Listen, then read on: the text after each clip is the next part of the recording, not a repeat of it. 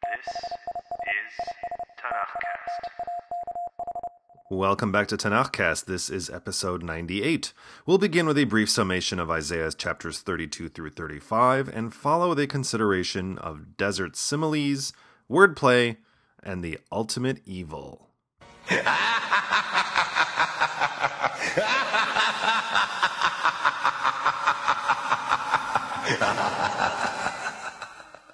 Here we are, the end of days. In chapter 32 and 33, Yeshayahu introduces us to yet another cluster of prophecies about the end times, which brings to the fore yet again the same kind of problems one has when one reads these prophecies, of which we read a whole bunch in chapters 29 and 30, and those problems usually are historical. What historical period is the prophecy referring to, and did Yeshayahu actually say them? Here, too, we have the same dynamic at play. We sink into the awful tribulations that precede redemption, but are eventually elevated by the salvation. So we can divide chapters 32 and 33 as follows. Chapter 32, verses 1 through 8, portray the just society with a righteous king who will lead righteously. Verses 9 through 14, a critique of, quote, carefree women. Feeling good about yourself, feeling carefree. Which I guess don't deal with the end of days, but feeling good about yourself. Verses 15 through 20 focus on peace and righteousness. Everyone will live in peace. Donkeys and oxen can range freely. Geez, those donkeys should feel free to range, but must they be so noisy? Chapter 33 consists of wisdom, selections of Mizmorim, psalms, and prophecies about distress and salvation. Jerusalem will be bedecked in glory. Quote, even the lame shall seize booty. Professor, what's another word for pirate treasure? Well, I think it's booty. Booty. Booty. That's what it is. Yes! And no one will get sick, and all sins will be forgiven.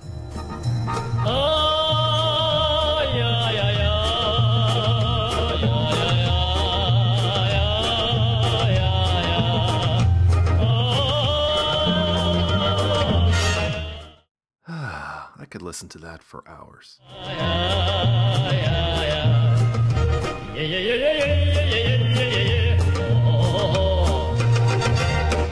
Okay.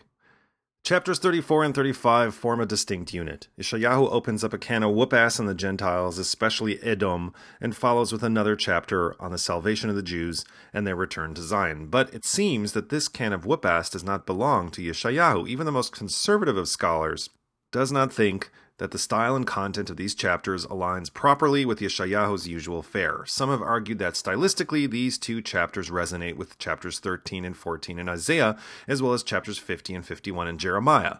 Perhaps they are a product of the same author, although others have argued that these chapters would fit well with chapters 40 through 61, otherwise known as Deutero-Isaiah, the work of an anonymous exilic author. And they posit that, in fact, these two chapters were the introductory chapters to Deutero-Isaiah, but that a later author shoehorned 3 chapters about Sancherib's campaign against Judah in between. So we're talking about the period of the second half of the 6th century BCE. That's 550 BCE to 501 BCE. I always confuse the numbering when I'm talking BCE, although other scholars would date these chapters in the middle of the 5th century BCE, that is, 450 BCE. Some push it even earlier to the 4th century BCE, and some scholars argue that we're talking about the period of the Hasmoneans, specifically the reign of John Hyrcanus, the end of the 2nd century BCE, like around 105 BCE. And then there are those scholars that do not even regard these two chapters as being a unit. I'm really going to get that deep into the weeds here. Suffice to say, there's a stack of paper like 8 feet high, and that is 9 or 10 inches higher because of this debate. Chapter 34 is a prophecy of rage. Quote, approach, O nations, and listen. Give heed, O peoples. Let the earth and those in it hear, the world and what brings it forth. For the Lord is angry at all the nations, furious at all their hosts. He has doomed them, consigned them to slaughter. And the primary target of the Lord's wrath is Edom. Quote, from my sword shall be drunk in the sky. Lo, it shall come down upon Edom, upon the people I have doomed. And God's wrath is apocalyptic. God himself is doling out the beatdowns. But one gets the sense that Yeshayahu or whomever is not talking literally about Edom, but about evil in the world and how God will ultimately defeat it. And the descriptions are graphic. Quote, "Their slain shall be left lying, and the stench of the corpses shall mount, and the hills shall be drenched with their blood." As dark and dire as chapter 34 is, chapter 35 is light and airy. It's about rescue and redemption. Quote, "The arid desert shall be glad, the wilderness shall rejoice, and shall blossom like a rose. It shall blossom abundantly. It shall also exult and shout. It shall receive the glory of Lebanon, the splendor of Carmel and Sharon.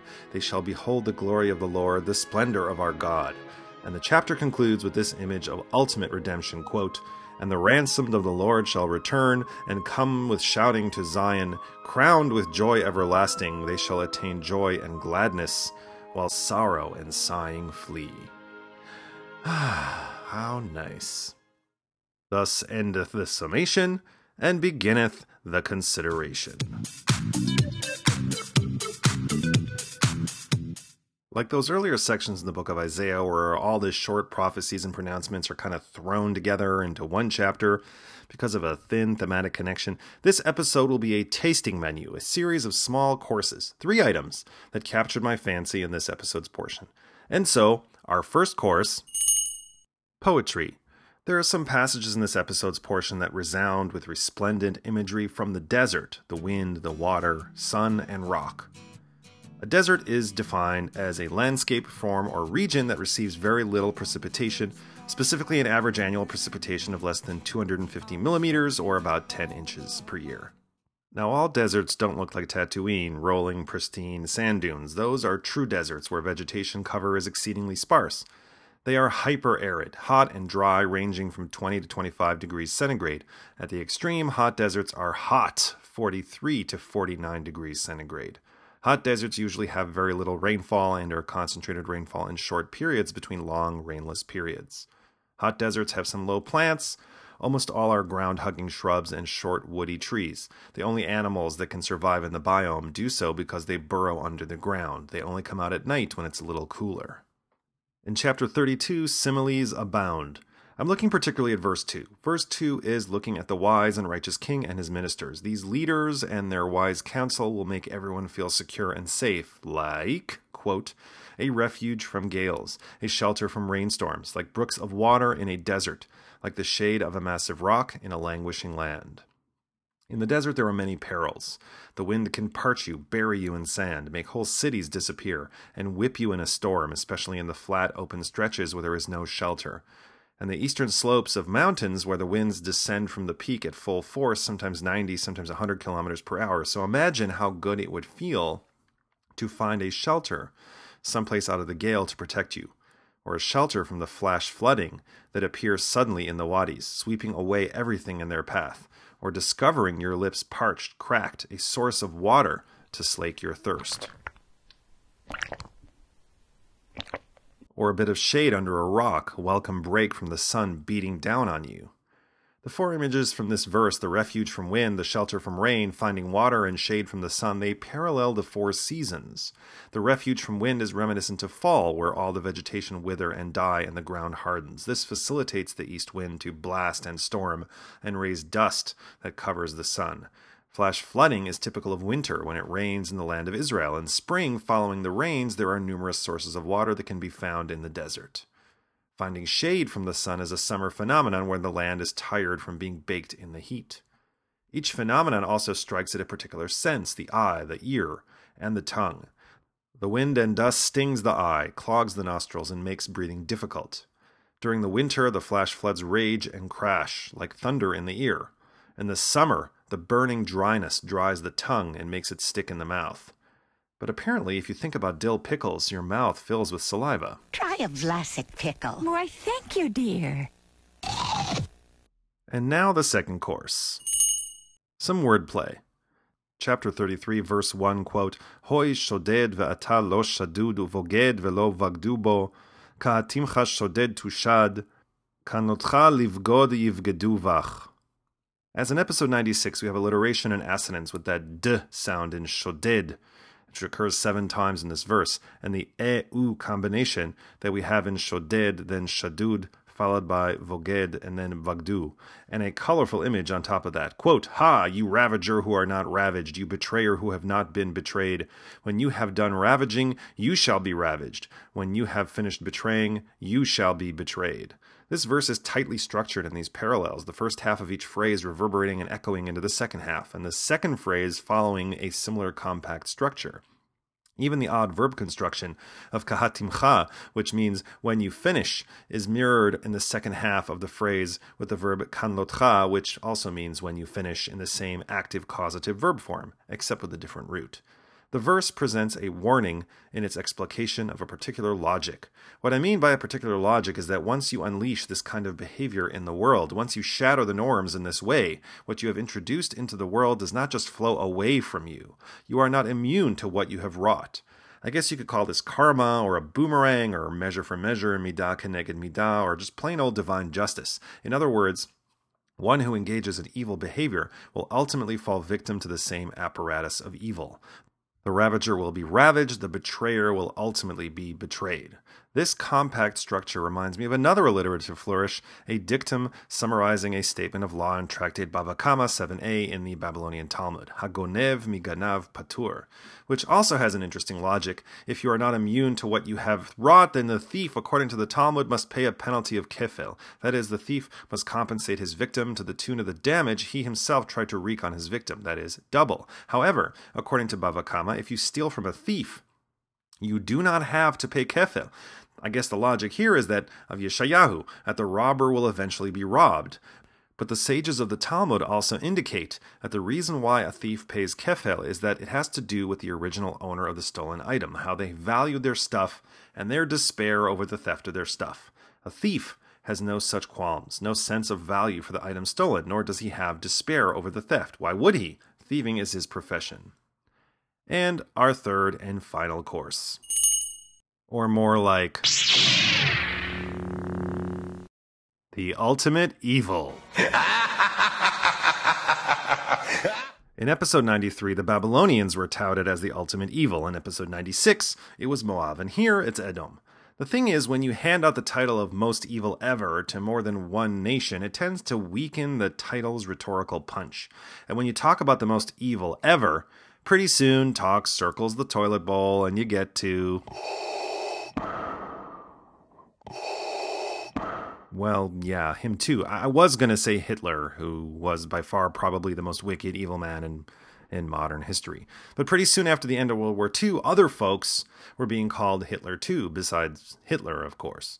In 1956, the U.S. Secretary of State said Egyptian President Gamal Abdel Nasser had a Hitlerite personality. In 1971, George McGovern called Nixon a warmonger like Hitler. In 1986, Castro called Ronald Reagan Hitler for bombing Libya. And then once the internet kind of happened, everyone pretty much got called Hitler at some point, even me. This phenomena has been described by Godwin's Law. I discussed Godwin's Law in episode 19 and 39, but rather than have you scroll back in the feed, here is the definition again.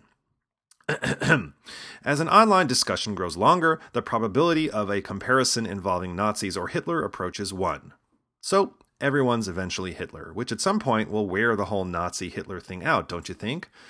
So I would use that epithet or the ultimate evil judiciously, save it for a special occasion, but also don't be too reserved with it, because if you never use it, then when you really want to, it might not land the way you want. You know how folks say pick your battles, which often means keep your mouth shut? A lot of folks will hold back and hold back and hold back because they're waiting for the right battle. And what ends up happening is they just kind of sit out all the time. They forgot to actually pick a battle. So perhaps Yeshayahu is not overplaying the ultimate evil card because Edom and its stand-ins, be they Assyrian, Babylonian, Moabite, or eventually Roman, are legitimately wicked and oppressive. And they legitimately deserve a sound drubbing from God. The hope is Yeshayahu's and Yirmiyahu's and Ovadiah's and the psalmists and Ezekiel's, etc., that God actually picks this battle and settles it properly. With all the losses, we could use one in the win column. If you like what you heard today, spread the word about TanachCast. Send a friend an email to say, Hey, you should check out Tanakhcast, or like Tanakhcast at the show pages on Facebook or Google+. Or write a brief review at the iTunes Store, Google Play, Stitcher Smart Radio, or SoundCloud. It's a small thing really, but it will help other people find Tanakhcast. Or if you want to help in a bigger way, support us at Patreon. Just search for Tanakhcast and pledge your shekels, either on a one-time or monthly basis, and receive special blessings from the Most High. I thank you in advance for that, and encourage you to join us again in 2 weeks for Episode 99, when we continue in the book of Isaiah with chapters 36 through 39.